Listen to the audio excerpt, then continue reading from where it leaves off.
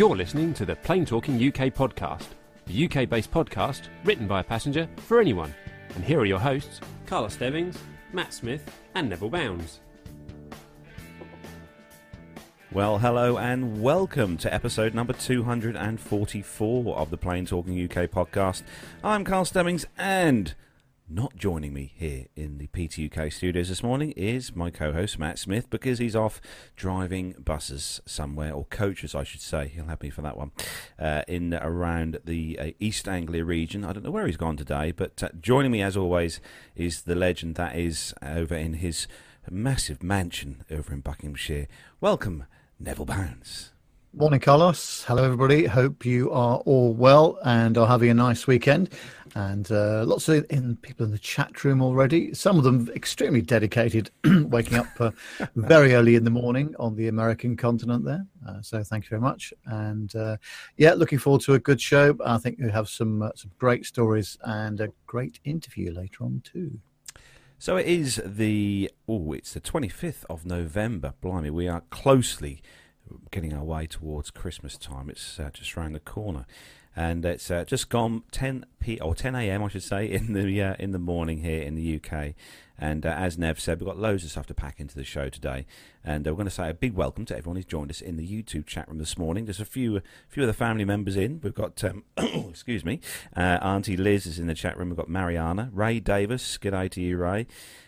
We've got, just scrolling up the list here, Neil Lamwarn's also in the chat room. I think he's having a morning off from going up to Brunty today for a change to see the Super Guppy. So welcome to everyone who's joined us in the chat room this morning. So Nev, how's your week been? Yes, a hectic one again. Lots of video editing going on in the studio here, and we've talked about this Richard Johns interview, so I've been going through that. I've just finished doing part 3, so it's going to be a 6-part series, and we're going to start running that from next week. So I'll tell you more about that a bit later on. But very hectic at work again, and at home also. So we're going to go out for some fresh air later on, because I've been stuck in this room for so long now. I'm getting a bit of cabin fever, I think. So looking forward to that.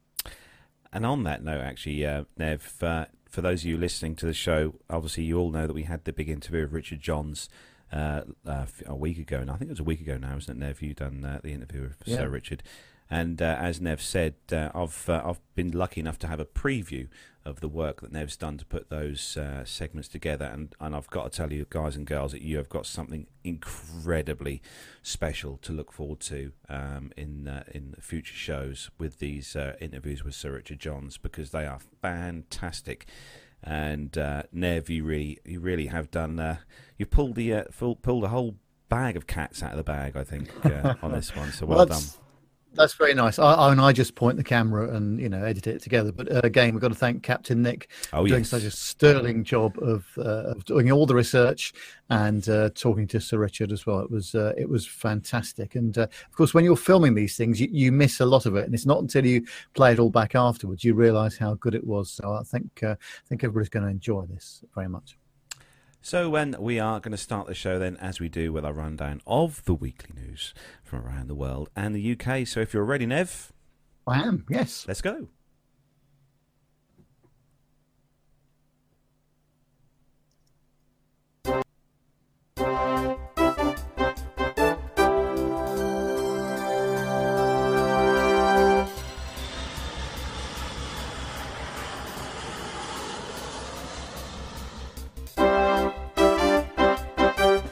So, kicking off this week's first news story, and this one is on the expressstar.com website.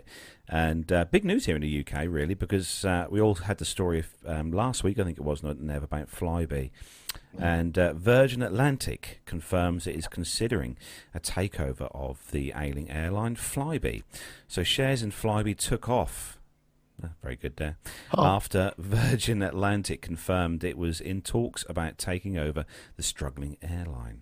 Flybe is the biggest airline operating at Birmingham Airport, employing around 400 people at the airport, where it currently runs around 750 flights a week on 29 routes.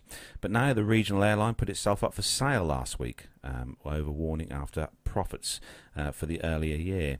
Virgin Atlantic, part-owned by Sir Richard Branson, is thought to be vying with Stobart Air to buy Flybe, and is interested in its takeoff and landing slots at London's Heathrow Airport. In a statement from City, the Virgin confirmed it was reviewing options in respect of Flybe, which range from enhanced commercial arrangements to a possible offer for Flybe. Flybe's shares were up nearly 20% in stock market trading during the morning, when the news broke, at 11.4 pence as a result of speculation over the deal. The Exeter-based carrier is battling challenging conditions in the airline industry, which has been hit with failing demand and a £29 million hit from rising fuel costs and the weak pound. Flybe has 78 aircraft operating from smaller airports, including Birmingham, London City, Southampton and Norwich, here just up the road from us, and flies to destinations all around Europe. Trade unions have already raised concerns over the impact of Flybe's sale on the carrier's 2,300 employees. But statutory pre-tax profits for the 6 months to September the 30th more than halved to £7.4 million from £16.1 million earlier in the year. It saw group revenues fall 10%, or 4.4% on an underlying basis to £409.2 million after it cut capacity by 9%. Now, what do you reckon, Nev? Do you think this is going to work? Obviously, you said about the slots at Heathrow. Well, yes. I mean, poor old Flybe, they don't have coming for some stick sometimes. Everybody's always complaining about being late or calling them fly maybe and that kind of stuff. But I think there's a genuine need and requirement for this kind of regional operation in the UK. And in March of next year, they're going to be starting a Heathrow to Newquay service. So perhaps I might just give the airline a quick tinkle and see if they want me to do a review for them on the inaugural flight, perhaps, and get Mr. Philip Davis on board as well. That would be good. But I think the airline is extremely viable, and I think it needs some good investment behind it. So let's see what happens over the next few weeks, because I think it could be quite significant. But yeah, I think they're a great airline, and also very useful as a feeder hub. I would imagine from Norwich.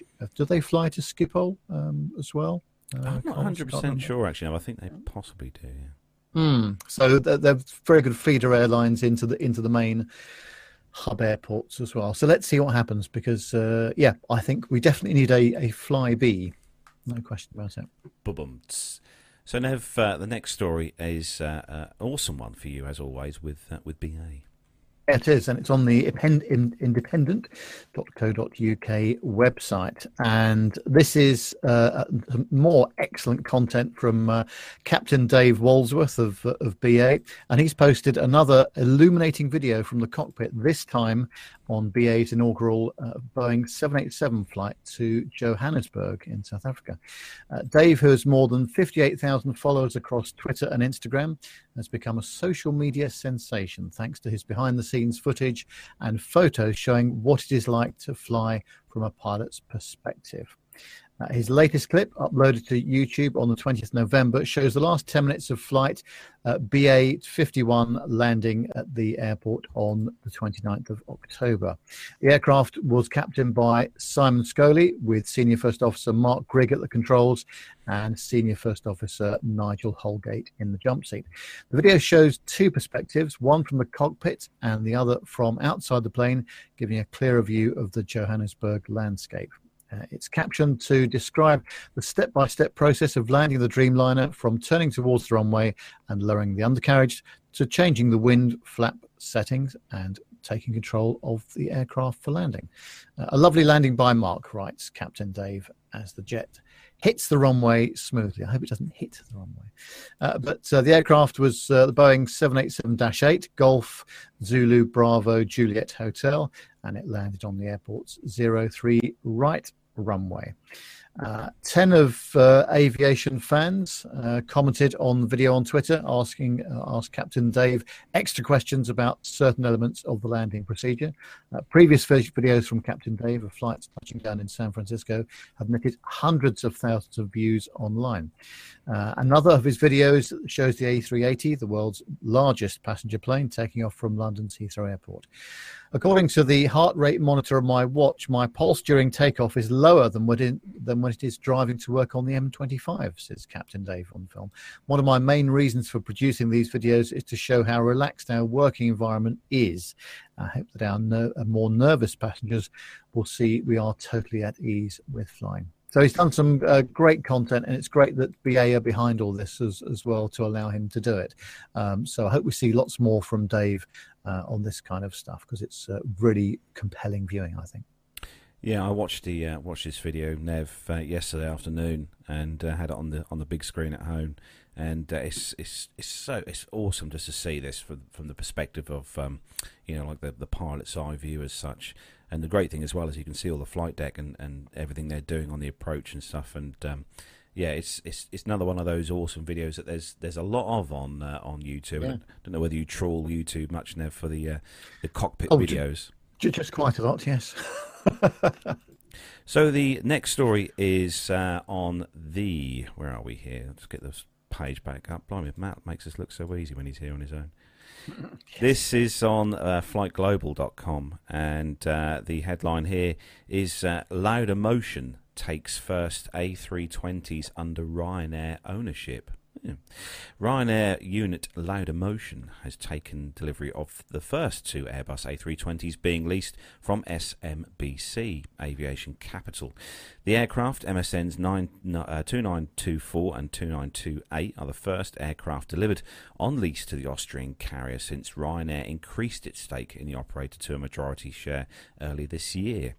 The first aircraft has been just been delivered to Laudamotion, while a second will follow in January next year. Once cabin reconfiguration has been complete, the fleet's analyzer shows the two aircraft are 2006 build models.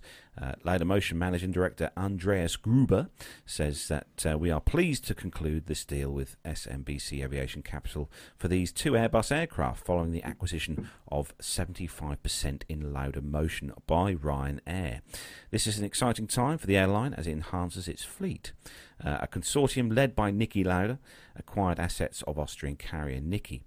The leisure carrier Lauda founded from administrators earlier this year. It launched flights earlier from summer on former Niki routes using Airbus narrow-body aircraft, and Ryanair, who obviously all have the Boeing 737 operator, quickly took a stake in the carrier ahead of acquiring a majority holding, and now it flies as a Ryanair subsidiary. SMBC Aviation Capital Chief Executive Peter Barrett says that in 2003 they leased one of our first Boeing aircraft to Ryanair. We are delighted now to include the transaction with the airline for its first Airbus aircraft, which will be incorporated into the Laudamotion fleet. Now, Nev, do you think that we'll see possibly in the future these Airbuses with some Ryanair livery on? Interesting, isn't it? Because Ryanair's business model has always been about keeping the same type of aircraft in their fleet, and obviously this is somebody else's fleet. It wouldn't surprise me, to be honest with you. It would not surprise me at all to see some Ryanair stuff going on there. Clearly there's a market for that, for those kind of interconnecting routes and regional routes, especially in Austria and Switzerland, I guess, as well. So might well see some. Yeah, so it would be interesting to see those whizzing around the country, because we all, as we said, everyone's used to seeing the Ryanair livery on the 737. So it'd be good. I think it'd be a good addition. I think for them to have not a hugely mixed fleet, but obviously the 320 is a very popular narrow-body aircraft all around Europe. So Nev, next story is all yours. No one's having their lunch or breakfast or dinner, because on the foxnews.com website, it tells us that airlines are shrinking the size of their toilets in an effort to squeeze more passengers in. But as these pictures show, it's becoming a tight fit. More seats mean more revenue in a business where profit margins are squeezed tight, and it seems passenger comfort has been pushed aside. Well, no change there, I can tell you that. Passengers have already begun complaining about the new toilets, and there are even fears that smaller size could lead to more air rage incidents. American Airlines estimates adding extra seats could generate $500 million per year, and it's beginning to use smaller bathrooms on its new Boeing 737 MAX aircraft. The new toilets are 24.5 inches wide, 10 inches smaller than on those airlines' older 737 models, which allows 12 more passengers into the cabin. According to reports, passengers say that the toilets are so tiny, it's a struggle to wash more than one hand at a time. Water is also said to splash everywhere as sinks are so small. Flight attendants have complained the rest of the plane is so cramped that if both toilet doors are open, they get stuck in the galley. For tall passengers, such as 6'4" Barry Brandes, a retired singer from Somers, New York, who travels several times a year on United Airlines, that means an even tighter squeeze. If I don't duck, I hit my head on the door. I can't stand up completely, so I have to twist myself into a pretzel to use the facility, he told the New York Times. Even for people of average height, the size of toilets is becoming a problem. Eddie Santos, who's 5 feet 8 inches, recently flew from Los Angeles to Washington and told the Washington Post, "I had to twist my shoulder just to get in. It was uncomfortable." And the editor-at-large for the travel website thepointsguy.com posted a picture of himself standing inside one of the new toilets. Well, that was careless, wasn't it? But he wrote, "Oh, fun, what's this little thing? A vertical luggage storage compartment." On a United flight from Houston to Orlando, he watched passengers as they emerged from the smaller lavatories and said all of them seemed really surprised. Fears have also been raised about the air rage stemming from the new small toilet size. "We believe that these lavatories contribute greatly to the general decline of the in-flight experience and have the potential to lead to increased incidents of air rage," said Shane Staples, a spokesman for the Association of Professional Flight Attendants at American Airlines. American Airlines Captain Jimmy Walton said that the new 737 MAX bathroom was the most miserable experience in the world. "You've added 12 more seats, no more lavatories, and you've shrunk that lavatory to 75% of what it was before. I can't turn around in it," he said. Jami Counter, Vice President of Flights at the TripAdvisor and SeatGuru.com air travel sites, said airlines have decided that the lavatory doesn't matter that much as they try to squeeze in more seats.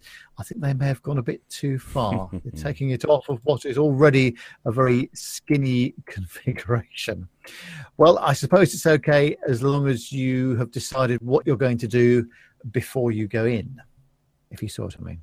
Yeah, it's the shrinking, the whole shrinking toilets thing. I think has been a subject matter for some time now on the various platforms of the passenger experience kind of thing. But I do see the point. I mean, some of the pictures, I would put them up on the screen, but I can't seem to get the NDI capture thing to work, unfortunately. But some of the pictures, if you take yourselves over to the foxnews.com website and look up airline passengers share frustrations with shrinking bathrooms, there are some rather interesting photos here. And I must say, Nev, I've travelled on 320s, the 73s, and I can't remember the loos ever being quite this tight. What do you think? No, no. I think that there's normally a reasonable amount of room in sort of all the short haul flights that I take, which tend to be on Airbus aircraft these days because of the route network, and they're fine. They're just fine. But these ones, I think they've probably gone a step too far or too narrow, maybe, because yes, some of the ladies and gentlemen of the larger size will definitely struggle. In fact, by the sounds of it, even people of average size may struggle too. If you do want a huge bathroom with a shower and plenty of room to run around, then all you've got to do is basically pay sort of £15,000 or £20,000 and buy yourself a first class flight with say Etihad or Emirates or something like that. What do you think, Nev? Well, that's that's certainly an option. Yeah, no, I think, and this is the problem, isn't it? Obviously, that they're trying to squeeze so much more revenue out of the whole flying experience. I mean, it must be quite difficult, but I think reducing the toilet size to this, I think that's just probably it's going to make people upset. I think it's going to be make it very difficult for the crew as well, because you're trying to maneuver people in and out of these places. It's a bit tight at the best of times. But yeah, I think they're going to have a problem with this, definitely. On the plus side, though, Nev, there is some really lovely neon lighting in these toilets. Oh, well, that easily compensates for it then, doesn't it? Surely. So moving on to the next story, and this one is on Indy100.com, and this is Nev. This is a story that I found earlier this week whilst I was very busy at work, and on the various interweb sites, and I watched this guy's video on YouTube. And for those of you who you may have seen this story, but it was very entertaining, I will say. So the headline is "Man leaves bad review of airline during flight, and it only makes things worse." So the headline, or the story, is writing reviews of or criticising a brand, venue or service is part and parcel on the internet these days. You can literally find reviews for anything these days on the internet, with or without consequence. However, you probably shouldn't write a review of something when you're using it, especially when you're on board an aircraft. For some reason, that's exactly what travel vlogger Josh Cahill did during a recent flight with Malaysia Airlines from Kuala Lumpur to London. Cahill has a big following on YouTube, which he does, and an Instagram following. And according to him, he has flown with Malaysia Airlines before. While in the air, Cahill noticed that the hospitality of the crew wasn't quite up to scratch, and the in-flight entertainment system wasn't working, and the food was, yeah, I watched it. It was pretty not very nice at all. Halfway through his 14-hour flight, he shared his discontent by posting on Instagram. From there on, he says the experience got worse, as it became obvious the crew had seen the post. It probably didn't help that he tagged Malaysia Airlines in the post as well, and the crew were not best pleased. Cahill said he was denied refreshments, including water, and told to stop filming on his phone, and was even publicly shouted at by one member of the in-flight team. Cahill eventually agreed to stop filming, but when he arrived in London, a representative from the airline was there to meet him, who did apologise for his experience. He then said that he received a string of template apology emails from the company, including one from the CEO, and is now of the opinion that he knew exactly who he was and trying to stop him from documenting anything else about the flight. Cahill has put together a 20-minute review of the flight on YouTube, where he goes into great detail on how he claims he was treated. Cahill flies around 150 times a year, and he obviously knows a thing or two about what makes a good flight. And although the staff acted unprofessionally, he perhaps will think twice the next time he is compelled to write a bad post during a flight. And now, I did watch the video for this on YouTube, and you have to kind of watch these things and think, well, did this really happen? Was it that bad? And it was. He literally, as soon as I think it was this customer service centre had obviously messaged the aircraft or the flight deck, and the captain had obviously passed on the message to the kind of senior flight crew or flight attendants on the flight, and they really did turn on the screws to him, because he was just treated like rubbish, basically. Refused drink, as he said, and all through a post that I think pretty much these days, anyone who has a bad experience at a restaurant or a hotel, if you're there and you're getting treated bad, you're going to tweet it, because tweets are, I think, one of the biggest ways to complain to companies now, especially the big companies now. And most big companies now have a 24/7 Twitter group sort of management team that all look after all the complaints via Twitter. And obviously this guy done this on Instagram, and it makes a good watch. So if you go onto YouTube and you look up Josh on there, you'll find the video, and it's all in high definition. You'll be pleased to know, Nev. And the sound quality is good as well. But yeah, Josh Cahill, look him up on YouTube. What do you think about this, Nev? Well, yeah, I mean, he's got a bit of a point here, but I think there's ways and means of going about these things. And of course, the reason that people take to Twitter or social media generally to air their complaints is that their complaints aren't or rarely dealt with properly at the time, whether it's a restaurant or what have you. So they feel obliged, compelled and entitled maybe to put this on social media. But if you do that, then you've got to expect some possible consequences of it. And so from my point of view, if I've got a problem anywhere, it doesn't matter where it is, I really try hard to resolve it, locally on the day or where it is, if you possibly can. I think tweeting stuff up, it can be inflammatory, and I think that you've got to be very careful before you do it. Nonetheless, I mean, if he has received a problem or some bad service, then that's fair comment, because that's what the free speech thing's all about, surely. But yeah, you've got to be a little bit careful about how you go about it, I think, personally. Mariana makes a good point, actually, in the chat room. She says that most people are quick to post complaints, but not compliments. Now, I hold my hand up, and I'm not that person. I will always post TripAdvisor reports when I have great experiences or when I have bad experiences. Or I'll tweet when I've had a great experience, and I'll try and mention the person's name, especially if I'm in a hotel or a restaurant. I'll always try and get the person's name who's given me a great service and post that, because I think that helps for them in their job. But yeah, Mariana, that is true. I think a lot of people will post complaints rather than post compliments. Are you Nev? Are you a big Twitter user, as in using for sort of complaining? No, I'm not really, because I just for me, I just don't see that as the right platform to do it with. I'll certainly use it for compliments, or if there's been some excellent service or whatever it is. I'm very happy to put it on there, but I've rarely used it for complaining about things. Again, as I said before, I try to resolve it on the day where I am. But if you can't, then you end up sending an email. But of course, this is the problem with sending emails. It just gets lost in the system somewhere, or the provider can choose not to respond to you at all. But of course, the moment you put it in the Twitterverse, then everybody can see it, and it becomes, massively negative publicity for the company, potentially.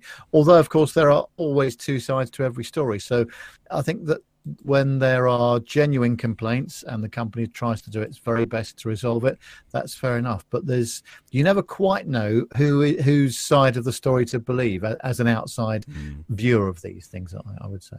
But I suppose in one way, Nev, though, before we could move on, I suppose it does prove a point that Malaysia Airlines obviously has good Wi-Fi. Well, that's very true, and I haven't actually looked at this video, but I hope he didn't shoot it vertically. I hope he shot it horizontally and properly. No, otherwise, I might have to make a complaint about it. No, it's done properly. Don't panic. Well, that's good. That's the main thing. Yeah. So, Nev, the next story is for you, and it's this one. This one amused me quite a bit, actually. Yes. Well, it's on the USA Today, and the headline says, passengers reportedly asked to help pay for repair on LOT Polish airline flight. And it says that passengers on a Polish Airlines flight were asked to help pay for their plane's repairs, according to British media outlets Metro and the Daily Mail. The flight from Beijing to Poland early in November was delayed due to a hydraulic issue, which required a new pump before takeoff, according to the news sites. After mechanics demanded cash payment for a new pump, passengers were asked to contribute to the bill, which ran into about $350. LOT Polish Airlines spokesman told the Daily Mail an employee at the Boeing warehouse in Beijing refused to accept a bank transfer and insisted on cash. There are no circumstances that justify asking money from passengers. In a statement to Metro, the airline apologised for the incident and said that the passengers were compensated for the delays and those who contributed were reimbursed. I know that you encountered an unusual situation today for which I would like to apologise from the bottom of my heart, he said. The repairs delayed the flight for about 10 hours before landing safely in Warsaw, the news site's report. USA Today has reached out to LOT for comment, but clearly they have not commented further. Bit of a shame. Wouldn't be the first time that this has happened, I don't think. And I have heard situations talking to various airline captains over the years where they've been down route and there's been a money problem somewhere, so they've had to use their own credit card in order to get fuel onto the plane. So that's one thing. I think asking the passengers to contribute is probably a step too far, possibly. There you are. Would you have given them a couple of quid, Nev, if you're on the flight? Oh yeah, definitely. Yes, I think if it helps people out, and and they took the BA American Express card, absolutely fine, and I get some Avios points as well. So, as long as I got a receipt, get me money back, I suppose. So moving on to the next story, and this one is a great one for those of you guys and girls out there who've got young children. And this is on the sun.co.uk website, obviously one of Nev's favourite publications online. And the headline is "An End to Screaming Kids." Airline introduces beds for kids on planes in economy at just 34 quid. So a new design from budget airline June will allow children to drift off to sleep on flight beds. So they will be able to put their children into a bed in economy with just a price tag of 34 quid for 2 kids. So the bed itself on low-cost carrier June, which is a part of or an arm of Air France, is installing Puma beds. Puma beds, which are designed by a company called Geven on its A340 aircraft. They'll be named Cozy June seats, and it reports that the beds make use of the spaces where the legs go when sitting up, extending the seat out to create enough space for a child to go to sleep instead. Air New Zealand introduced a bed that goes across 3 seats earlier this year for kids to sleep on while sitting with a parent, but this involves paying for 3 seats. The clever new design on June will mean families only have to pay for a normal seat price for each child. The designs are aimed at families travelling with 2 children or more. Cozy June seats will be available on each of the airline's A340s, but there are limited numbers. They will be in rows 33 to 36 and are designated for families with 2 children or more. They'll cost €20 extra, or £17 per child, which is not bad when you consider how much less stress a flight could be for your family. Sun Online Travel previously revealed the best way to keep kids happy on a flight, as advised by cabin crew and pilots on their website.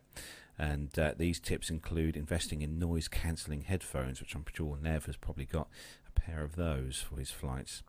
So the cabin senior cabin crew said that bringing noise-cancelling headphones for newborn babies and toddlers helped them to feel calm and relaxed, as well as helping with the pressure change. Actually, that's not a bad idea, Nev, for kids having those noise-cancelling headphones, because that probably would take a lot of the stress out of flying. Yes. Looking at these beds, what do you think of these beds, Nev? So unfortunately, I can't put the blooming pictures on the screen, but for those of you who take yourselves over to the Sun website, and I think it's a really good idea. I do think it's a good idea. Yeah, and I think that anything they can do to help children, that's a good thing. With regard to noise-cancelling headphones, though, I've got to say, and it's caught me out before, and it happened, in fact, coming back from Gibraltar the other week, where I've got Mrs. Nev's noise-cancelling headphones on, I think it was, and I sort of was so comfortable with it, I forgot to clear my ears as we're descending, into Heathrow, and it wasn't until we actually got on the ground, I thought, oh, I really should have, yawned to try and clear my ears a bit, because when you've got noise cancelling headphones on, it sort of puts you in a bit of a cocoon, as it were, and everything else is shut out. So I still think it's quite important to be able to clear your ears properly on the descent into airports. Otherwise, it can be very painful indeed, especially if you've got a bit of a cold or blocked ear.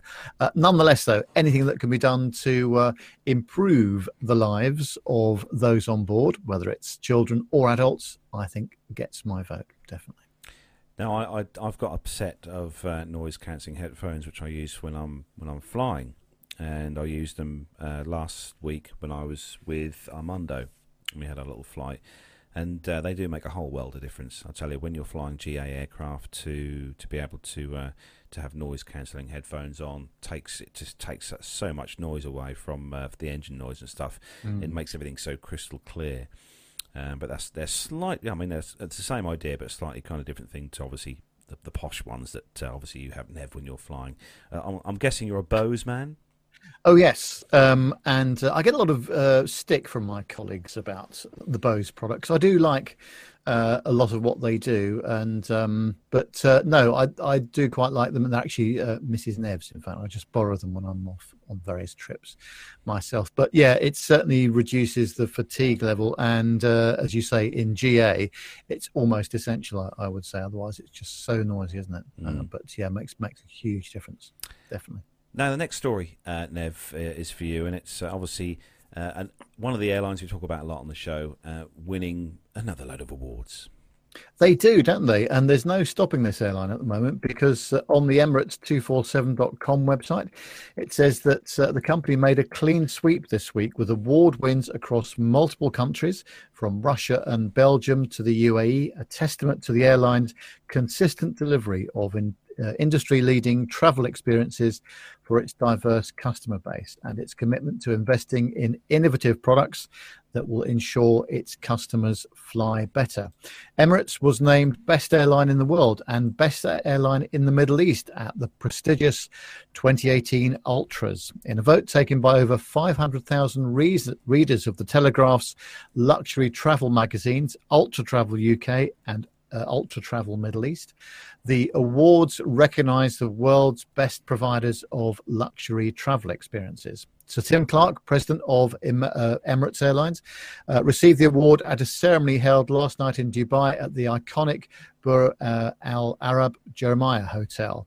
The ceremony was attended by key members of the global travel industry. In Russia, Emirates was recognized for its operational excellence and outstanding customer services when it scooped 2 prestigious awards as Best International Airline at the 8th National Geographic Traveller Awards 2018 and Best Middle Eastern Airline at the Business Traveller Russia and CIS Awards 2018. The National Geographic Traveller Awards ceremony was attended by industry-leading figures as well as media representatives from across Europe.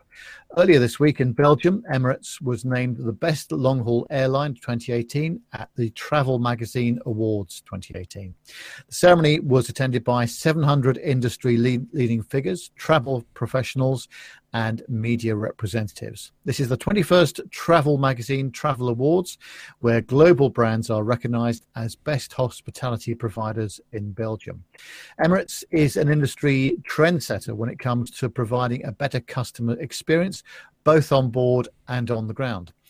Emirates was the first to unveil enclosed first-class private suites in 2004, and in 2017 the airline took luxury travel to the next level with its new Boeing 777-300ER first-class private suites.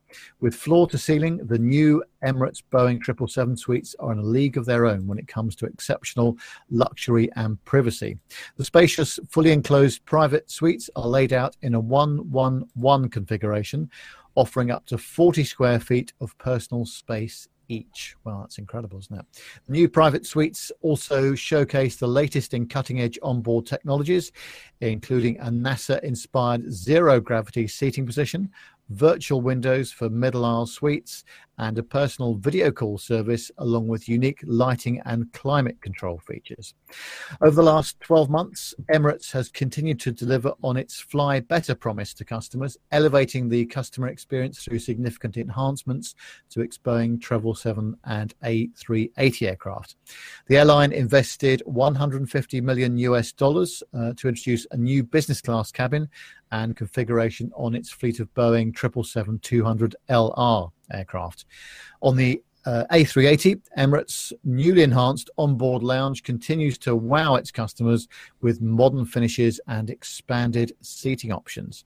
Emirates also continues to provide customers across all classes unrivaled entertainment options, with more than 3,500 channels in over 40 languages through its in-flight entertainment system, ICE. On the ground, Emirates' 7 business class lounges at Dubai International Airport concourses A, B, and C recently underwent $11 million worth of makeover, reflecting the airline's attention to the ground experience as an integral part of the customer journey. Emirates' global network of dedicated lounges has grown to 42, reaffirming its commitment to ensuring a consistent experience for its premium customers and Skywards members. Emirates operates a modern and efficient all-wide body fleet comprising 270 Airbus A380 and Boeing 777 aircraft. The airline has continued to expand internationally and today flies to 159 destinations in 85 countries, connecting passengers and facilitating trade across 6 continents to and through its Dubai hub. Those numbers are just eye-watering, aren't they, Carlos? It's an incredible airline these days, and the expansion that they've made over the last few years has been really significant, I think, isn't it? Yeah, they've really gone all in with the service, especially and stuff. Obviously, with the introduction of their big posh first class suite and the 777-300s. Which obviously I had the chance to go in last year in the Dubai Air Show and have a look around in that, and that is a phenomenal experience on that because it is a fully enclosed suite, the first class suites on there. But even, I've always said before, even the Emirates economy class is really good. It's so good. Legroom, seat pitch, everything is great. The service, the food, the drinks, and obviously their in-flight entertainment, as the story says, is it's very, very good. Very good quality screens, good quality touch screens. The only thing that Gemma did say that when she flew back from Dubai a few weeks back was that they don't do their hot towel service anymore when you board the aircraft, which is a shame. Shame. Not a showstopper, but one of those nice to have things. Yeah. So moving on to the next story, and this one is on the postandcourier.com website. And we always talk about the Russians every now and again on the show, kind of flying in and upsetting the Royal Air Force, but I think Boeing couldn't do without them because supersized Russian carrier to keep production on track at Boeing's North Charleston campus. Federal regulators say that a Russian airline that specializes in transporting heavy-duty cargo will be allowed to haul jet engines to Boeing's Dreamliner campus to avoid end-of-year production delays. U.S. Department of Transportation this week approved an emergency exemption for Ulanovsk, Russia's based carrier Volga Depna to carry, and I hope I pronounced that right, to carry engines from GE Aviation's Evandale, Ohio plant to the 787 assembly sites in North Charleston, Everett, Washington. Volga Depna already has permission to fly cargo between Russia and the United States, but no point-to-point within the US. Volga applied for the exemption as part of an effort to meet GE's delivery commitments for Boeing without causing undue delay in Boeing's production line. Failure to deliver the engines by air could delay production and subsequent delivery of Boeing's aircraft, which would cause financial harm to GE Aviation, Boeing and their customers, who said in the application for the exemption. The carrier added that the exemption is necessary to respond to an emergency created by unusual circumstances not arising in normal courses of business. The application did not specify what the unusual circumstances were, and a spokesperson for GE Aviation could not be reached for comment. Boeing did not specifically address any production issues involving the GE engines. Spokeswoman Libba Holland said in a statement that we regularly work with our suppliers and use various transportation methods to deliver parts to support our production system. Boeing has been beset by supplier issues this year, most notably on its 737 program, but also on the 787 program as it ramps up production of aircraft. Boeing plans to build 14 of its wide-bodied 787 Dreamliners each month beginning next year, up from the current rate of 12 aircraft per month split between North Charleston and Everett sites. Volga Depner says it plans to transport engines and other parts and equipment on the Antonov 124-100 aircraft, the world's largest military transport plane, with a maximum payload of more than 330,000 pounds, almost twice that of a C-17 Globemaster.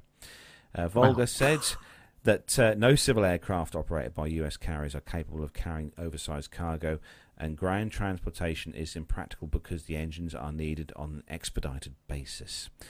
Well, it's safe to say, Nev, that obviously it's one hell of an aircraft. Seen this in the air, not seen it on the ground, but seen it in the air, flying over East Anglia here. But it's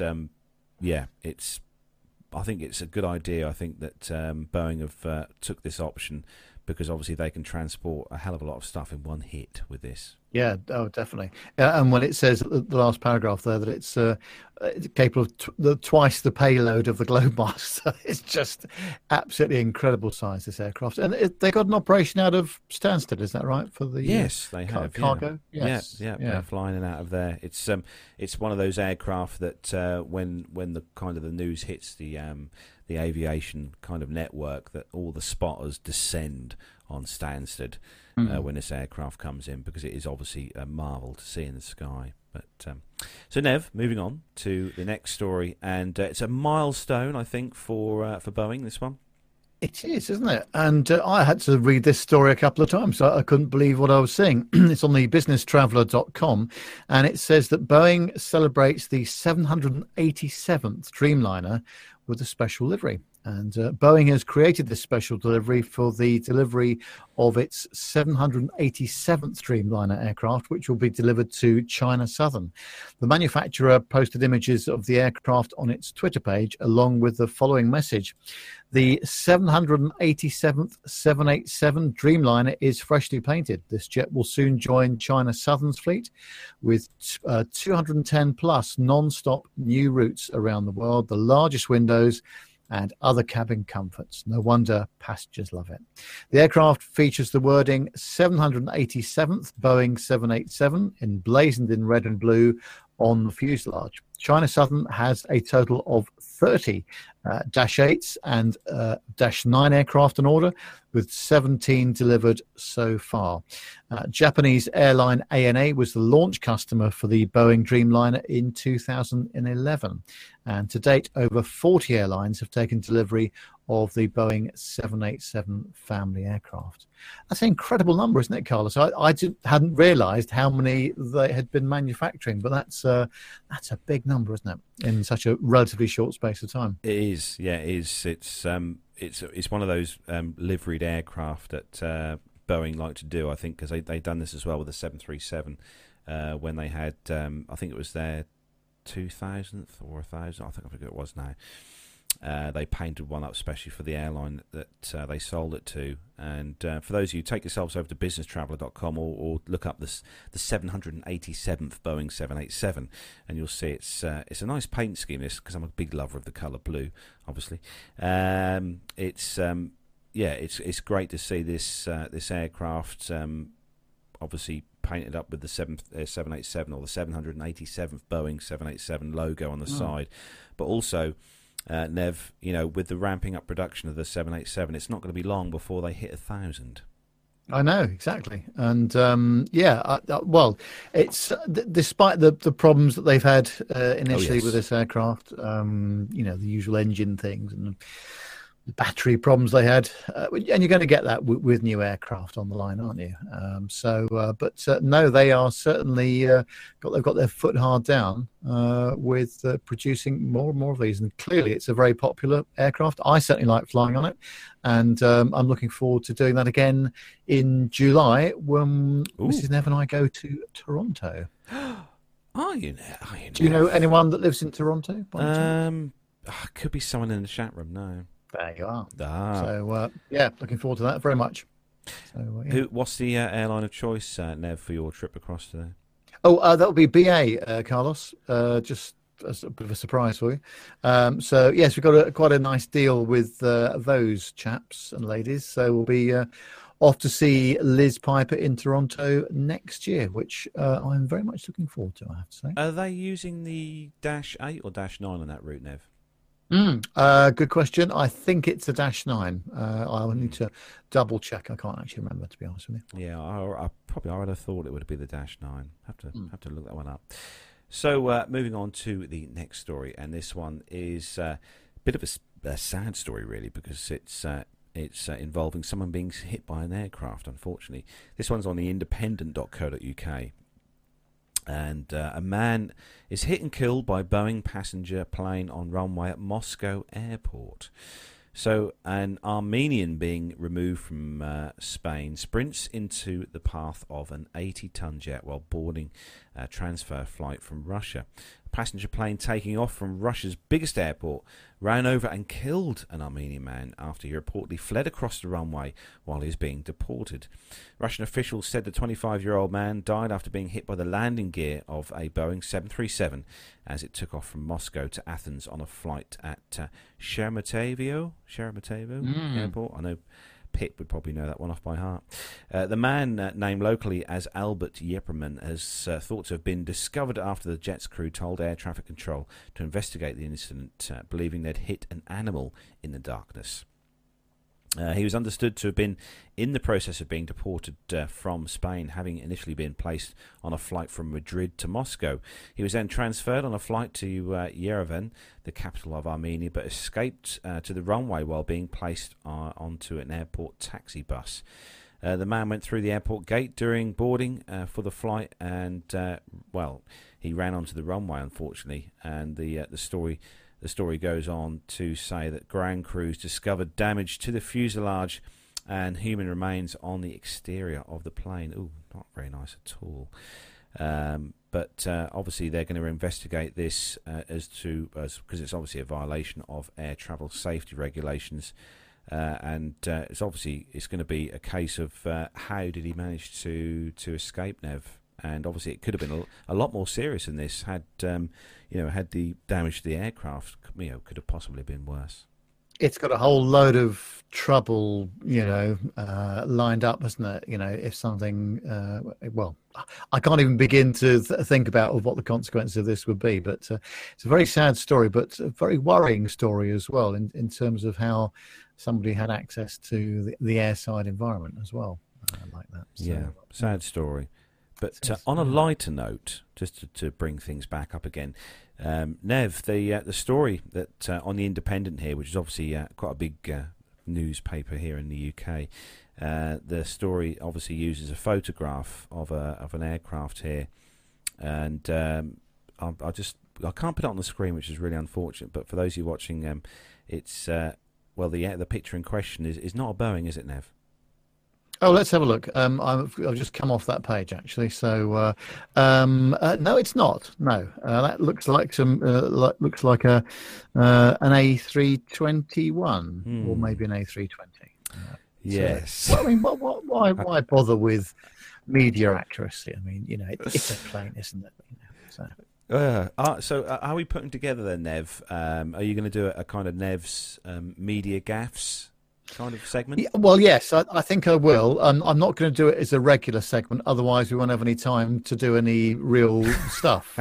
Because we'll just, it'll be all populated with that. But maybe for a bit of a Christmas feature, possibly, if I can put it together in time. We'll do Nev's top 10 media gaffes. That would be quite good to do a top 10, wouldn't it?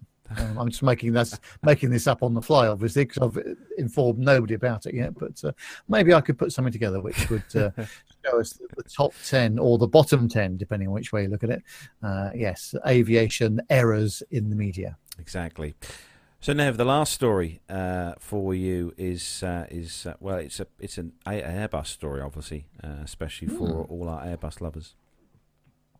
Yeah, it's on the aerotime.aero website. It says that this is quite an interesting story, I think.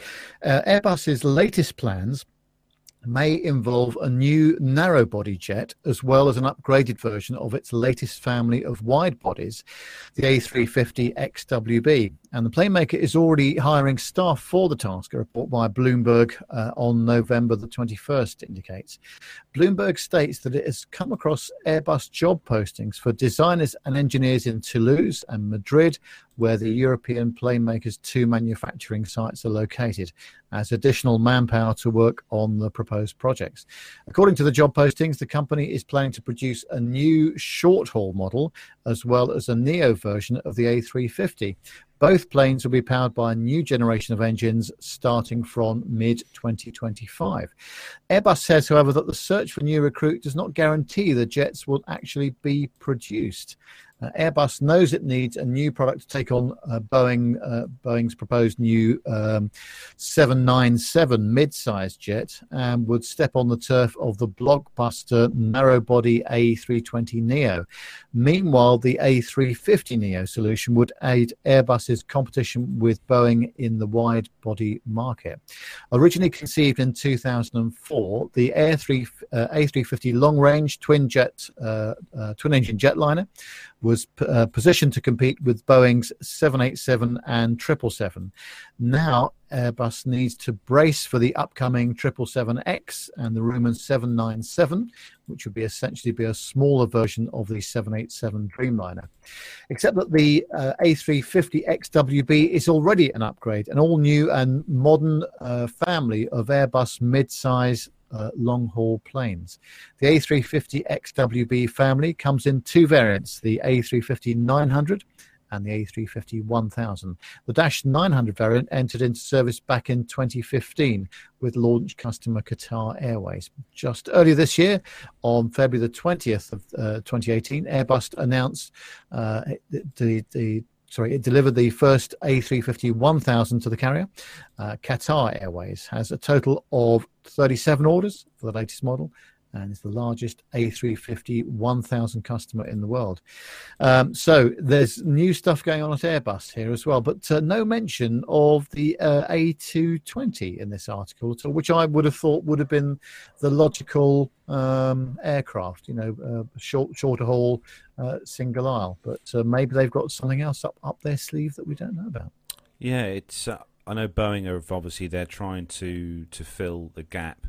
And design, I think the 797 is to fill a kind of 757 gap that's been left, obviously, because 757s are starting to be phased out as such across the world. They're still very much in use, but they're quite an old product now. The 757, they're trying to fill that gap, but.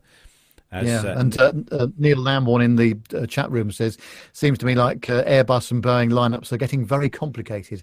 You could not be more correct, Neil. I have to say, try to keep up with it all. Yeah, very much so. I mean, are we going to get to the stage, Nev, where we're going to start to run out of numbers here?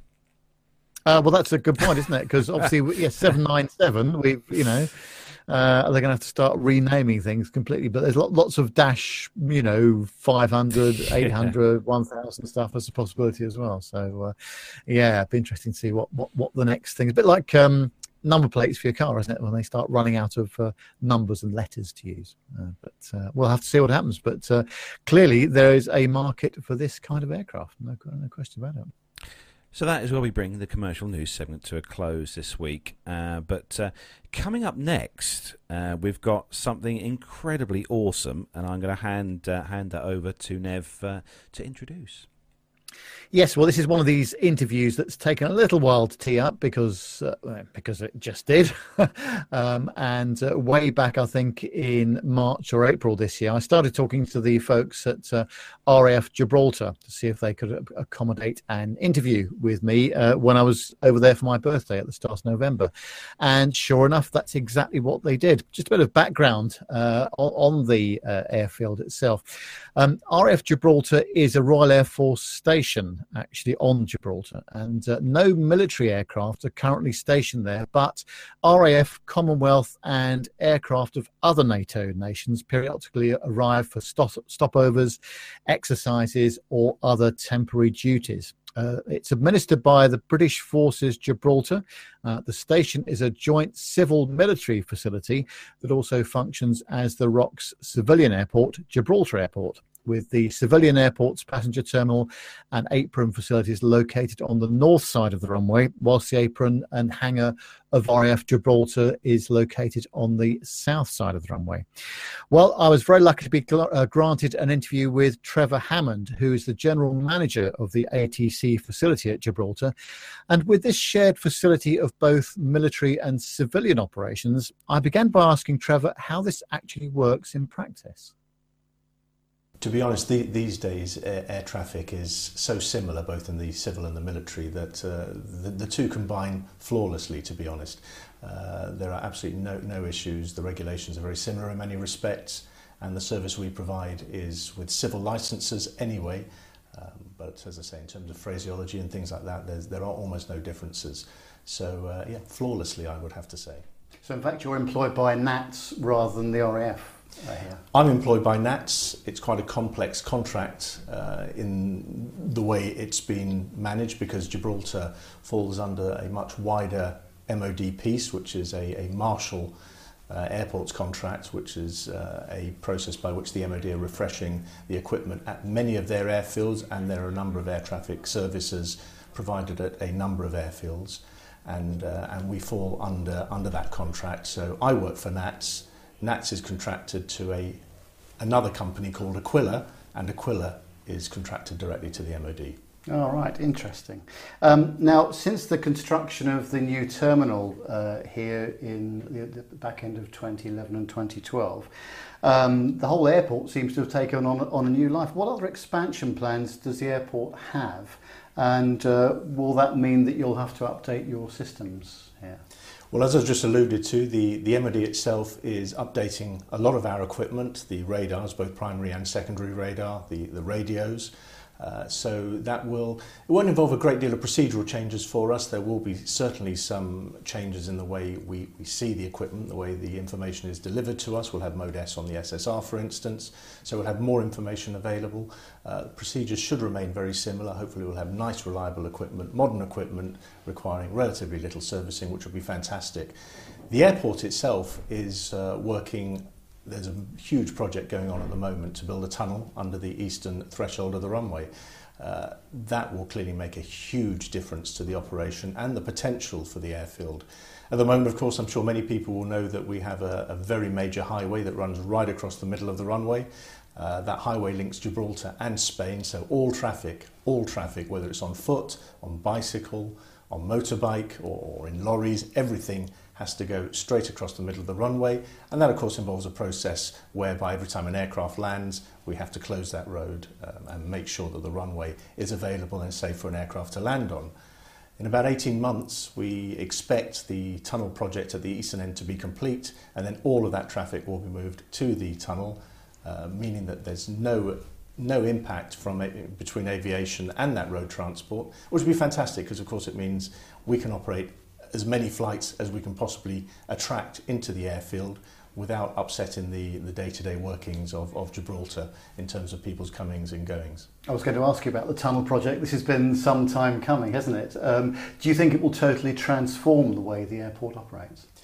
It gives the airport a huge opportunity. It'll certainly transform the way we operate up in the tower, because a large part of the process to make the runway safe for aircraft involves ensuring that we have the road closed, secured, the runway clean of any foreign object, debris that may have fallen off a vehicle, or litter that people may have thrown. So clearly that takes some time to prepare the runway for an aircraft to land. All that process will disappear overnight once the tunnel is open, and we could potentially then exploit the runway to its full capacity, which could be as many as 12 movements an hour here. There's quite a long back track, so it does limit us, but 12 movements an hour would still be very significant if we could get anything like that. So huge potential once the tunnel is completed, yes. Just think about the upgrades that you're thinking of doing, and with technology advancing in the field of GBAS, which is ground-based augmentation systems.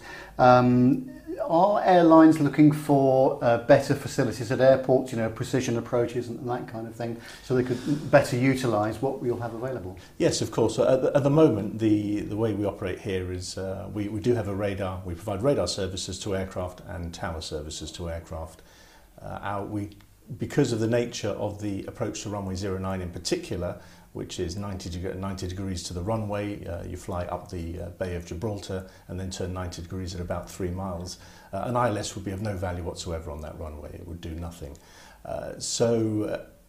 If an aircraft needs a ground-based aid, we do that using the primary radar, and a surveillance radar approach would be flown. Clearly, we have somebody dedicated to providing that service, so we can operate as many of those as there is demand for them. However, the local authority has also now invested in an RNAV approach, so hopefully in the very near future we'll have an RNAV approach available as well. I know pilots like to fly it already.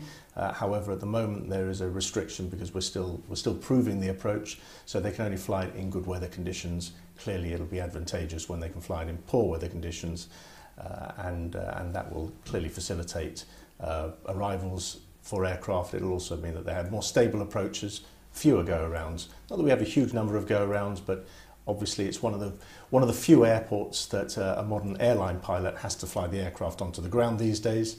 So just occasionally, maybe because of the weather, maybe because of the wind, or maybe because we just haven't quite got the lineup correct, we do have the odd go-around because of that. Just thinking about that approach onto 09, of course, that's a very critical manoeuvre to carry out, because obviously you want to steer clear of the Spanish airspace, I guess. But how do you actually interface with your Spanish colleagues on a day-to-day basis? Well, the centre is Seville, and every aircraft is handed controller to controller, so there are no automatic processes there.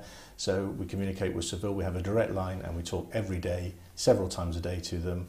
We have a letter of agreement in place about how we operate and how we interface, and it works very well, to be honest. There are no, fortunately, air traffickers are professionals through and through. Flight safety and expedition is all they're interested in, and we have a fantastic relationship with Seville and work very closely together to ensure that whatever is going on in the airspace in the vicinity of Gibraltar happens safely. Do you think with the UK leaving the European Union in March of next year, do you think that's going to have much operational effect on what you do here? That's clearly a big question that I don't think anybody absolutely knows the answer to. I'd like to think, and I'm pretty confident, that it won't have any impact in terms of the provision of air traffic services. As I said earlier, we've got a letter of agreement with Seville. So we have a modus operandi that we just continue to use. So unless for some reason it becomes politically complex, and I really can't answer to that, I don't see any reason why the way we operate here should change at all. Yeah, interesting. I think it's all about being professional and working with other like-minded professionals too. It absolutely is, and I think that will hopefully extend throughout Europe in terms of the aviation industry, and I really don't think it's in anyone's interest to see the aviation industry disrupted at all. We all want to go on holiday, we all need to do business, we all need to fly around. More people are flying than ever. I think in the UK last summer was the busiest year on record. That's only likely to grow. It's only likely to grow around Europe, so it's absolutely in nobody's interest to throw a spanner in that particular works. So I really don't think Brexit will have a major impact, but as I say, nobody really knows the answer. We're considering doing a Brexit special on the show, but it's so inflammatory at the moment. I think we might leave that until things have settled down next year. I think that's sensible, yes. And I think the biggest issue is everyone can speculate, but nobody knows the answer. So, and is there much value in speculation? Probably not. Just thinking about the operations here, in 2016 British Airways A320 had quite a serious bird strike just on its takeoff run. Are birds a particular problem around the airport here, do you think? They are a problem, as they are at any airport, and obviously different airports have different bird species which are a problem species. For us, the problem is the yellow-legged gull. It's a herring gull, effectively, which is quite a large bird. Fortunately, it doesn't fly in flocks, so you're not going to hit a flock of them. You may hit a bird.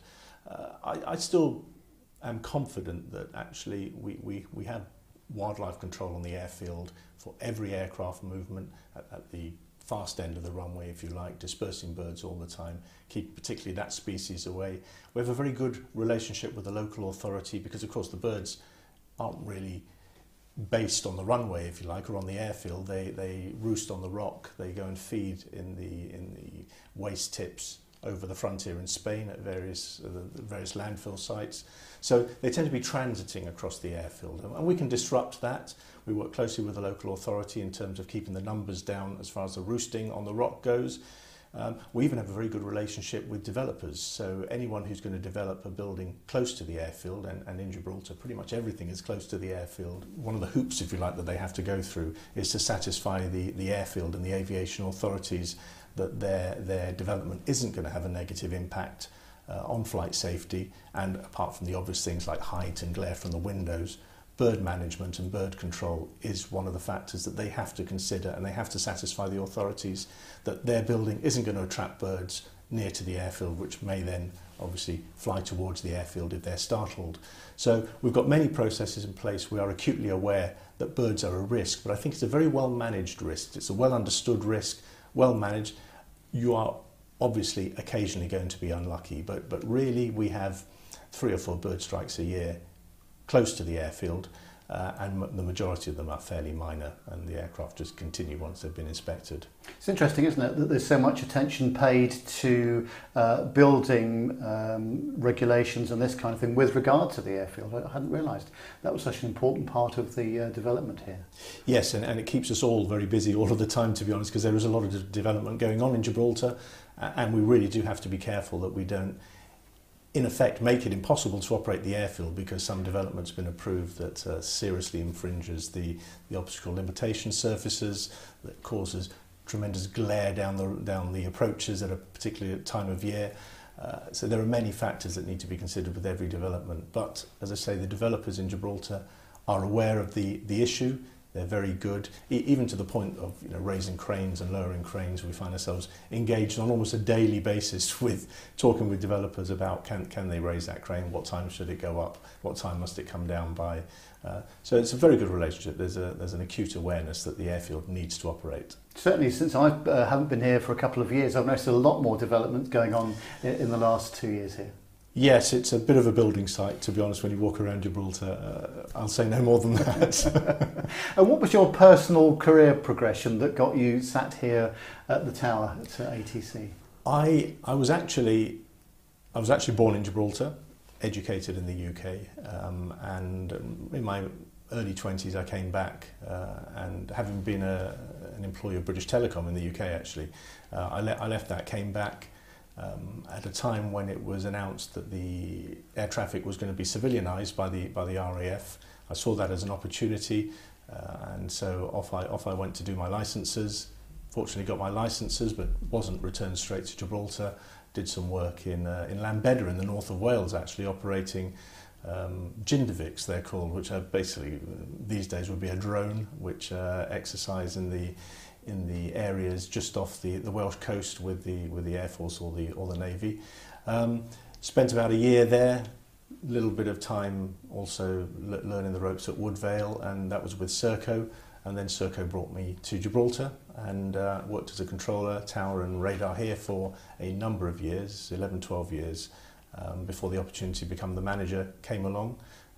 Did the interviews and became the manager. I live in Gibraltar, it's my home, and I couldn't have a better job, quite honestly. What other challenges would you say that there are here at Gibraltar? Water at both ends of the runway. Not unique, of course, there are many airports that have that. We have a cruise liner terminal quite close to the end of the runway, and cruise liners these days, as most people who have been on a cruise will be aware, are enormous. So they're a significant consideration. We again have an agreement with the Port Authority about the movement of the cruise ship, so we work very closely with them to make sure that aircraft movements and cruise movements are deconflicted. We have a number of marinas near the airfield, which again we need to manage, and we have agreements with the marinas so that we don't get vessels with tall masts coming out at inopportune moments and affecting flights. We're always vigilant to these things, but clearly what we don't want to do is have a flight disrupted because something's in the wrong place at the wrong time. So we manage that very carefully. The weather itself, Gibraltar's a very unique microclimate. So in early summer we tend to get a lot of fog in the morning because a warm easterly wind coming from the Levant blows across cold waters. They're still very cold in June, and obviously moisture comes out of that and we get fog. So fog can be a challenge, although not a challenge we can do much about. And probably for pilots, one of the biggest challenges can be the wind. Southwesterly winds in particular blow across the rock, which is only about 500 metres from the runway itself, across final approach, and that can set up all sorts of very difficult and challenging turbulence, from just straightforward lumpiness that you might expect on final approach normally, to a large rotor that sets itself up that creates quite a substantial up and down draft. So what tends to happen is aircraft fly into the rotor if it's there, and you can often see it there by the patterns on the water beneath it. So the aircraft flies through it at anywhere between 4 and 2 miles, and it enters an area of downdraft. So the aircraft gets pushed down. Of course, the pilots put power on to compensate for that, and then hit the updraft, which lifts them above the glide path, and often too far above the glide path. So whilst it's not particularly dangerous, it makes it impossible to land because it's a 6,000 foot runway, 1,800 metres. So at that point, if you are a bit high or too high, certainly in an airline, you're not going to be able to land. The wind can then cause very extreme conditions. We can get water spouts and things, off final approach. Once conditions get like that, nobody even makes an approach. Pilots are warned off. They're off to Malaga at that point. I'm afraid it's a diversion to Malaga. Yes, there's nothing we can do about that. Again, it's always safety first. For us operating as NATS in Gibraltar, and for the airlines and for the MOD, safety comes first. So nobody's going to try and do anything silly and land in those sorts of conditions. And quite frankly, if I were a passenger on the back of a plane, I don't want to be thrown around either. Exactly. When an aircraft does divert to Malaga, is it the airline's responsibility to get the coaches there for the operator? Assisted by the local handling agency, it's fundamentally the airline's responsibility. Obviously, if it's a case that they know the weather's really bad and the forecast is really bad, they may well operate straight to Malaga, in which case it's quite a slick operation getting buses. The buses are waiting for you. If it's an unexpected diversion, which may occur for who knows what reason. If it's unexpected, the delay's a little bit longer, but again, it's a pretty slick operation. It will cause you a 3 or 4 hour delay on your flight, but it's not as bad as you might think.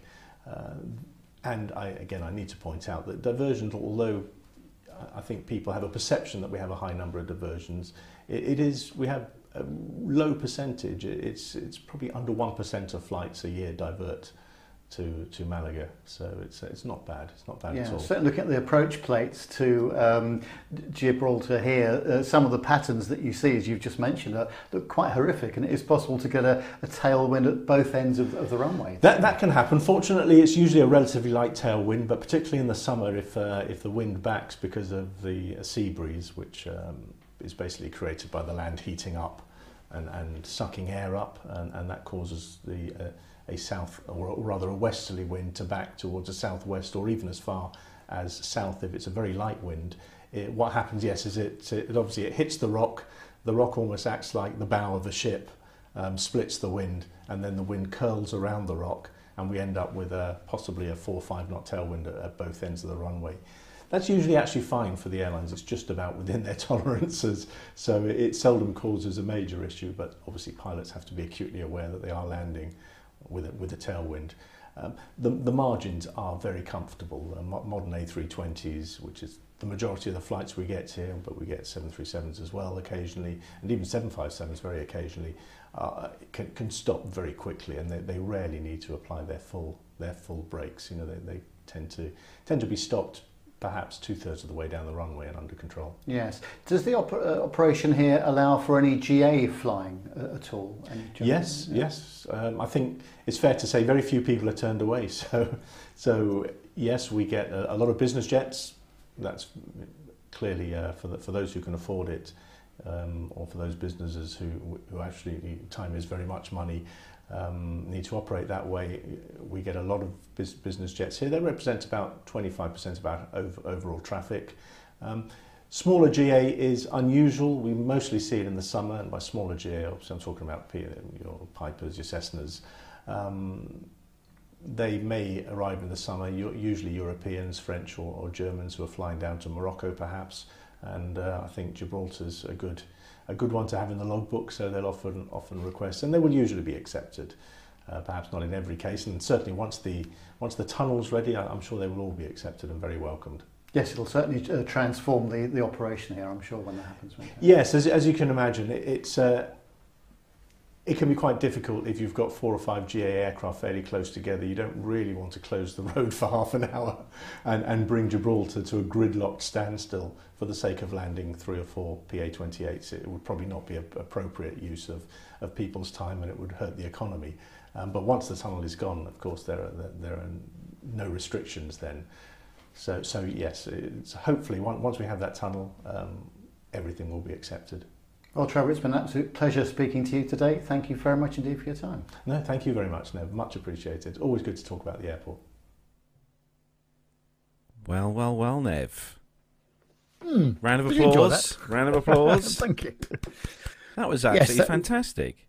It's a fascinating place, isn't it? And Trevor was very generous with his time when Sue and I went to visit him. And I found out a lot more information about the airport that I didn't know before, especially the bird activity as well there.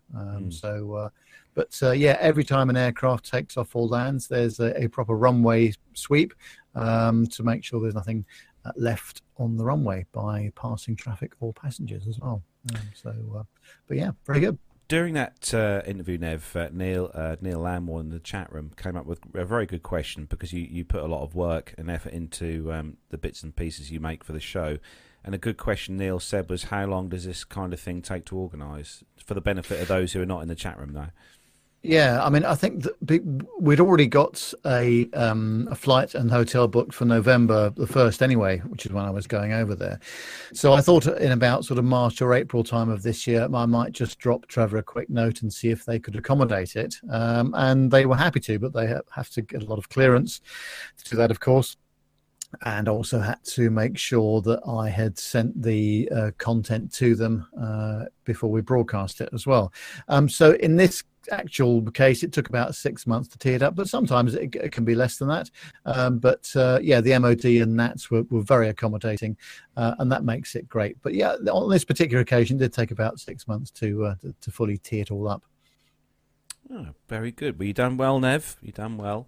And obviously we've got the Sir Richard Johns interviews coming up very soon as well, which again are going to be epic, I will say. Yes, I'm pleased to say that we subcontracted the interviewing process to Captain Nick, because just considering the sort of questions that we might be asking him, Carlos might ask him about does he like the TriStar?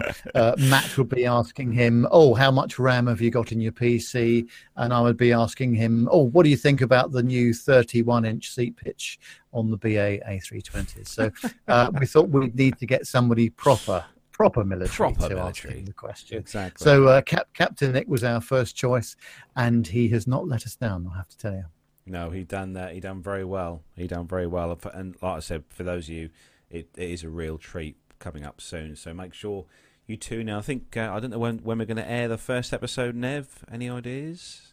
Oh well, if we're not too busy next week, we could certainly kick off the first one next week. We're going to have it in 6 separate parts, because there's a big story to tell. So we thought we'd chunk it up into bite-sized pieces. So each interview is probably about 15 to 20 minutes long, but very worthwhile. And it's a fascinating insight into a gentleman that's been highly decorated and had a very senior part in the Air Force, of course.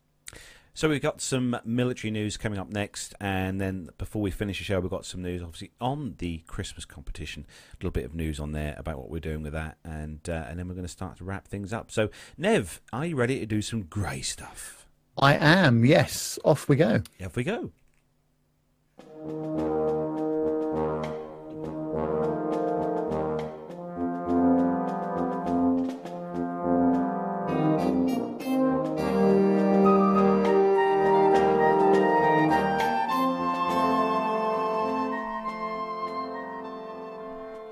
So, kicking off this week's first military news story, and this one is on the Royal Air Force's website, raf.co.uk, I should say. And this is quite good, this one, actually, for those of you who live up and around Salisbury Plain in the UK.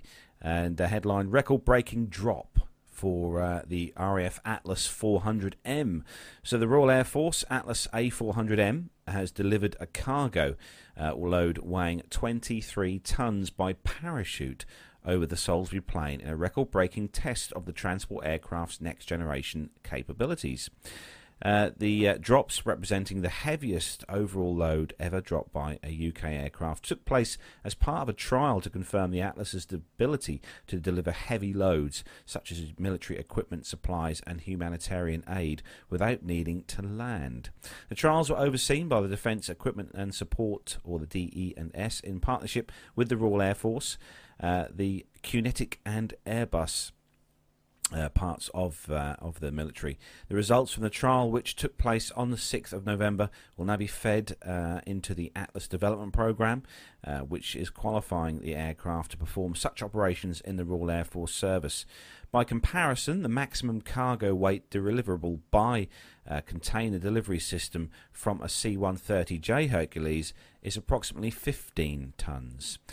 And the DA&S Atlas A400M delivery team leader James Brown Dawson said that these successful trials involving the largest load ever by air dropped by UK aircraft are an impressive demonstration of the A400M's ability to deliver essential cargo where it is needed. This has been a fantastic team effort, bringing together staff from the DE&S and the Royal Air Force's A400M community at Brize Norton, as well as our industry partners, to mature tactical capabilities for frontline use in the Royal Air Force operations. The UK's Atlas fleet is being developed to complement the Hercules fleet in support of transport operations all over the world. Atlas trials are undertaken by 206 Squadron, which is based at Royal Air Force Brize Norton, alongside frontline squadrons. And the International Atlas programme, being delivered by Airbus, is supporting around 8,000 jobs in the UK. In total, the UK RAF will receive 22 Atlas aircraft, which are all expected to be delivered by the early 2020s. And Nev, we've seen these at the various air shows, and I was thinking, looking at the picture on this particular story on the Royal Air Force's website, and seeing all these parachute loads of equipment being dropped over Salisbury Plain. You know, it's going to be a mammoth job picking all this stuff up to take it back to base. It's a massive area, isn't it? But I certainly do like the A400M. It's one of my favourite aircraft, and it must be a very, very versatile machine as well, I would imagine. So, it's a great aircraft. A lot of effort going into producing that and making it effective in real-world situations as well. So. Very true. So next story is really, really, really good news for our friends over in the US, Nev. It is, and it's on the aviationist.com, and it says that the US Air Force has posted limited information about a new F-35A demonstration team for the upcoming 2019 airshow season. The information appeared today on the official US Air Force Air Combat Command aerial events page. The webpage hosts official information about the various Air Combat Command flight demonstration teams that include the F-22 Raptor demonstration team, the A-10C Thunderbolt II demo team, the F-16 Viper demo team, and the Heritage flight teams. The Air Force has not released specific information about how or if the F-35A demo team will perform differently in the 2018 demonstration season, but the new team may hint at a solo F-35A Lightning II flight demonstration separate from the Heritage flight formation. If the US Air Force F-35A does fly a solo demonstration under new team designation, the routine could include some aerobatic flying, although Air Combat Command has offered no details about the team's demonstration routine. Included on the new page is a look at what the F-35A demo team patch may look like, a US flag waving in the background of the patch with a front view of an F-35A as seen on many F-35 unit patches. The patch has the inscription F-35A Lightning II demo team. A clever creative element are stripes in the flag background forming lightning bolts. The US Air Force F-35A Lightning have flown limited demonstration flights at air shows already, but normally as part of the Heritage flight demonstration, a formation of aircraft from several eras that showcases the heritage of Air Force aviation. In general, while the formations are spectacular and the flying is precise, the Heritage flight formations with the F-35A did not specifically showcase the capabilities of the F-35A in a high-performance flight regime. There have been a couple of notable exceptions to the F-35A flight demos, though. Lockheed Martin test pilot Billy Flynn flew an aerobatic display in a US F-35A at the 2017 Paris Air Show at Le Bourget Airport in France. US Air Force F-35As from the 57th Wing at Nellis Air Force Base have also flown in air power demonstrations that included some high-performance flying in combination with other US Air Force aircraft to simulate various operational scenarios. These aircraft did not perform specific capabilities. These aircraft did not perform a specific capability demonstration of the F-35A. Well, that sounds interesting, doesn't it? Looking for some demos coming up for the next 2019 airshow season in the US. That'll be great. Yeah, really good. It was obviously we were going to have a demo team for the F-35. You know, we've obviously got the Royal Air Force and the Blue Angels. And that you've got all these display teams around the world. All different countries have their own different display teams, but obviously different aircraft are obviously flown by each display team. But it's great to see that there'll be a display team having the F-35, obviously, you know, doing a display. And I wonder how many aircraft they'll have in the display team, Nev. Yeah, interesting, isn't it? But no, this is going to be a very, very popular thing indeed, and it's something that they have to do, isn't it? Really, it's so popular with the general public, and apart from the the commercial benefits, but to show off some great aircraft at some great air shows. So the next story is on the Air Force Technology.com website, and we've talked in the past about airlines. I think it was EasyJet here in the UK using a drone to survey. I think that was EasyJet, wasn't it, to survey aircraft, Nev. And this one is the RAAF. Uses the DJI Phantom 4 drone to evaluate C-17A Globemaster aircraft. So the Royal Australian Air Force's number 36 squadron has introduced a DJI Phantom 4 drone to support the home station check on the service's C-17 Globemaster military transport aircraft. Home station check is a routine servicing conducted on each Globemaster transport aircraft after every 6 months. The drone is deployed by the squadron to inspect hard-to-reach areas of the Globemaster transport aircraft, reducing height risks to the C-17A crew members. RAAF Commander, Air Mobility Group Air Commodore William Kraukalok. That's quite an interesting one to pronounce. Karakalos said this is an excellent example of bottom-led innovation from number 36 Squadron in response to the Air Force's Safety Always program, ASAP. Introducing this drone and these procedures go further to reducing the workplace health and safety risks so far as a reasonable practicable. Air Mobility Group is investing its blimey hell, I need a cup of coffee here. Investigating its blimey Nev. Applicability. That's the one. And that's not easy to say. Across the air mobility fleet. During the check, the unmanned aerial system is used to survey the tail section inside the aircraft's vertical stabilizer in only 30 minutes, which until now was carried out by maintenance teams using elevated platforms or climbing through small tunnels inside the stabilizer. The autonomous system provides high-resolution images and videos that can be provided to agencies, including the Heavy Airlift Systems Program Office, Boeing, and the Defence Science and Technology Group. Number 36 Squadron Senior Engineer Officer Squadron Leader Evan Smith said the DJI Phantom 4 drone was introduced into service with help from the Royal Australian Artillery's 20th Surveillance and Target Acquisition Regiment. Smith also said that the Army has extensive experience using this particular model and managing the information downloaded from it. He said that we manage a drone and app through a smartphone app and have been able to adapt Army practices to suit our needs. To use it, RAAF base Amberley, we've sought approvals from 452 Squadron as the aerodrome operator, although the Air Defence Worthiness Coordination Policy Agency as well. It's safe to say, Nev, that I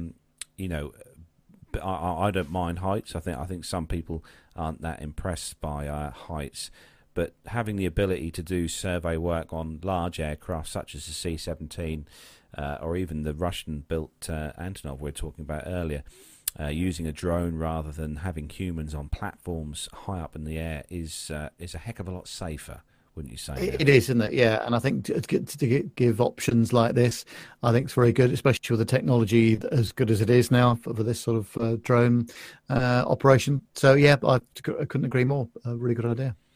Are you a lover of these, Nev? Would you, if you got offered one of these DJI, would you? Because you love your tech and you love your audio and visual, and obviously these Phantoms do have great cameras on. Was that something you'd like to have a play with? It's really odd. It's never been something that I have been interested in, which is strange considering I do all this other business at home in the studio here. So I just have never got the drone bug. I mean, maybe I will one day, but obviously the quality you can get from these with the cameras and the stabilized platforms is fantastic. But no, it's not something which has ever appealed to me, even if I could afford to do it. So I'm going to just see how the technology goes, and maybe I might dip my foot into it one of these days. I was just looking actually, Nev, for the price of a DJI 4. Obviously, prices probably differ across the globe, but if you want to go and grab yourself one of these, Nev, now, you can get one of these online now for about £1,000. Oh, actually, that wasn't as much as I thought it was going to be. Yes, well, I'll just park that thought for the moment, shall we say? Not on the Christmas list with Mrs. Nev. No, definitely not. No, I've bought enough gear this year. I think I've just got to give it a little bit of a rest, actually. But, and on the subject of that gear, Nev, it's proven that this year we've had some great footage and stuff from the air shows we've been to, and I think that camera was definitely a great investment from you, Nev. It was, wasn't it? Yeah, and it works very well, particularly in low light situations. So obviously the filming that we did at Gibraltar was fine outside, but I couldn't really take any lights with me because I didn't want to take too much gear, to be honest with you, into Gibraltar Airport itself. So the ability for that camera to work very well in low light conditions, certainly in Trevor's office and in the radar room that we shot, was really good. But yeah, very, very, very pleased with it indeed, and it's proven itself time and time again this year, both at the air shows and we've been doing interviews with people. So yeah, look forward to next season as well, to take it out and about and into some new areas, which we'll discuss perhaps in a later show. So Paul Tricker said in the chat room that he's got a cheapish drone at home, and half the time he's too scared to fly it in case he loses it in a tree. Yeah, it's a fair point. Yeah, fair point. Yeah, I've got one of the cheap ones at home as well, which I brought online, and I'm petrified of taking it up in case I lose it in someone's garden or, onto the road or into a field and lose it forever. But I think I'll stick because I think Pip's got a DJI and he doesn't even use it. I think. From what I've, That's right, yeah, and Captain Nick's got a couple, I think. So, yeah, it's not something which has ever really appealed to me. I mean, it should do if you think about it, but it hasn't for some reason. But I'll see how it goes, and I'll wait to save up a bit more money, see if I can find a reason to use it. Exactly. So, bit of news then before we start to wrap the show up. Then, obviously, Christmas is fast approaching, and as always, we're going to run our PTUK Christmas competition this year, which the questions were finished and finalised last night for the competition, and there's going to be 12 questions this year. And Nev's got the copy of the questions in front of him, and Nev, I think you'll agree that there's some interesting questions on there. I think for the listeners. Oh, there are. Yes, there's a couple of. They're not trick questions, but tricky, I would say. So you need to have a think about some of those answers. And Carlos was testing me out last night on a couple of them. I did not get them all right, I have to say. So although one of them you did get right, though, Nev. One of them you nailed it straight away with it. I was very surprised at that, and that wasn't just a guess. That was an intelligent guess, I hope. But there's some great questions in there, actually. Yeah, we're looking forward to that. We're going to bring you the details and the questions of the competition next week on the show, and we're going to announce the winners probably on our. Are we going to do for the last live show we do? I think we'll announce the winners. Yes, that would be a good idea, wouldn't it? Yes. Yeah, we've got some great prizes this year. We have really pushed the aircraft carrier out this year for prizes this year. We've got some really great ones for you guys and girls to win out there. So make sure you keep your eyes on next week's show when we announce the questions and the prizes for what you can win. So we've got that to look forward to. And obviously, Nev, you've got the interview coming up soon with Sir Richard Johns. So we're going to play that on the show as well, probably next week. So another one to look forward to as well. And as I mentioned before, he has very kindly signed a copy of his book there as well for us, which is fantastic, and we'll be sending it out as a prize too this year. Wow, so, should be great. Wow! I have a feeling Mr. Warner may well be applying for the competition, putting his answers in. Yes. So we're going to start to wrap things up then for this episode. Nev, where can people find us on the interwebs? Oh, yes. Well, the best thing to do, if you want to see our website, it's www.planetalkinguk.com. If you want to send us an email, it's podcast@planetalkinguk.com. And you can see our show live as well on YouTube. Just have a look for the links to that. The best place to send your feedback is to our email address, as I say, which is podcast@planetalkinguk.com, or on Twitter we're at planetalkinguk, and also facebook.com/planetalkinguk as well. Yep, so don't forget to send us your feedback as well. We love to hear some audio feedback. Send it in through any file format. I'm sure Nev and Matt can sort out the files and do their usual magic with the files and have them on the show. So send your audio feedback in as well. We love to hear from you. And also don't forget as well, we have got in the process of printing out some various pictures to go on the wall behind me here in the studio. We've got some great pictures sent in by Jonathan Warner. We're going to have those on the wall for next week. And we've got a couple of other great pictures as well, which have been emailed in through from a few listeners, which will be on the wall behind us. So don't forget, if you want to send us some pictures in, some photos, you can email them to the show, podcast@planetalkinguk.com, and let us know, and we'll put them on the wall behind here, so you can have your own picture behind us here on the wall. And we don't even mind if you're in the picture as well, as a listener, do we, Nev? If you're in the picture, that's right. That's actually some really nice pictures being sent over, folks. So really appreciate that indeed. And looks great actually. That wall's filling up nicely, isn't it? Yeah, I'm a bit worried actually, Nev, because in the chat room, and Paul Trick has just said that he's going to send a tornado over. Oh, okay. I mean, the fence panels have already blown over once Yeah. this year in January. Yes. Yeah, I think Yeah. we could do with that. Look nice on the wall, though, wouldn't it?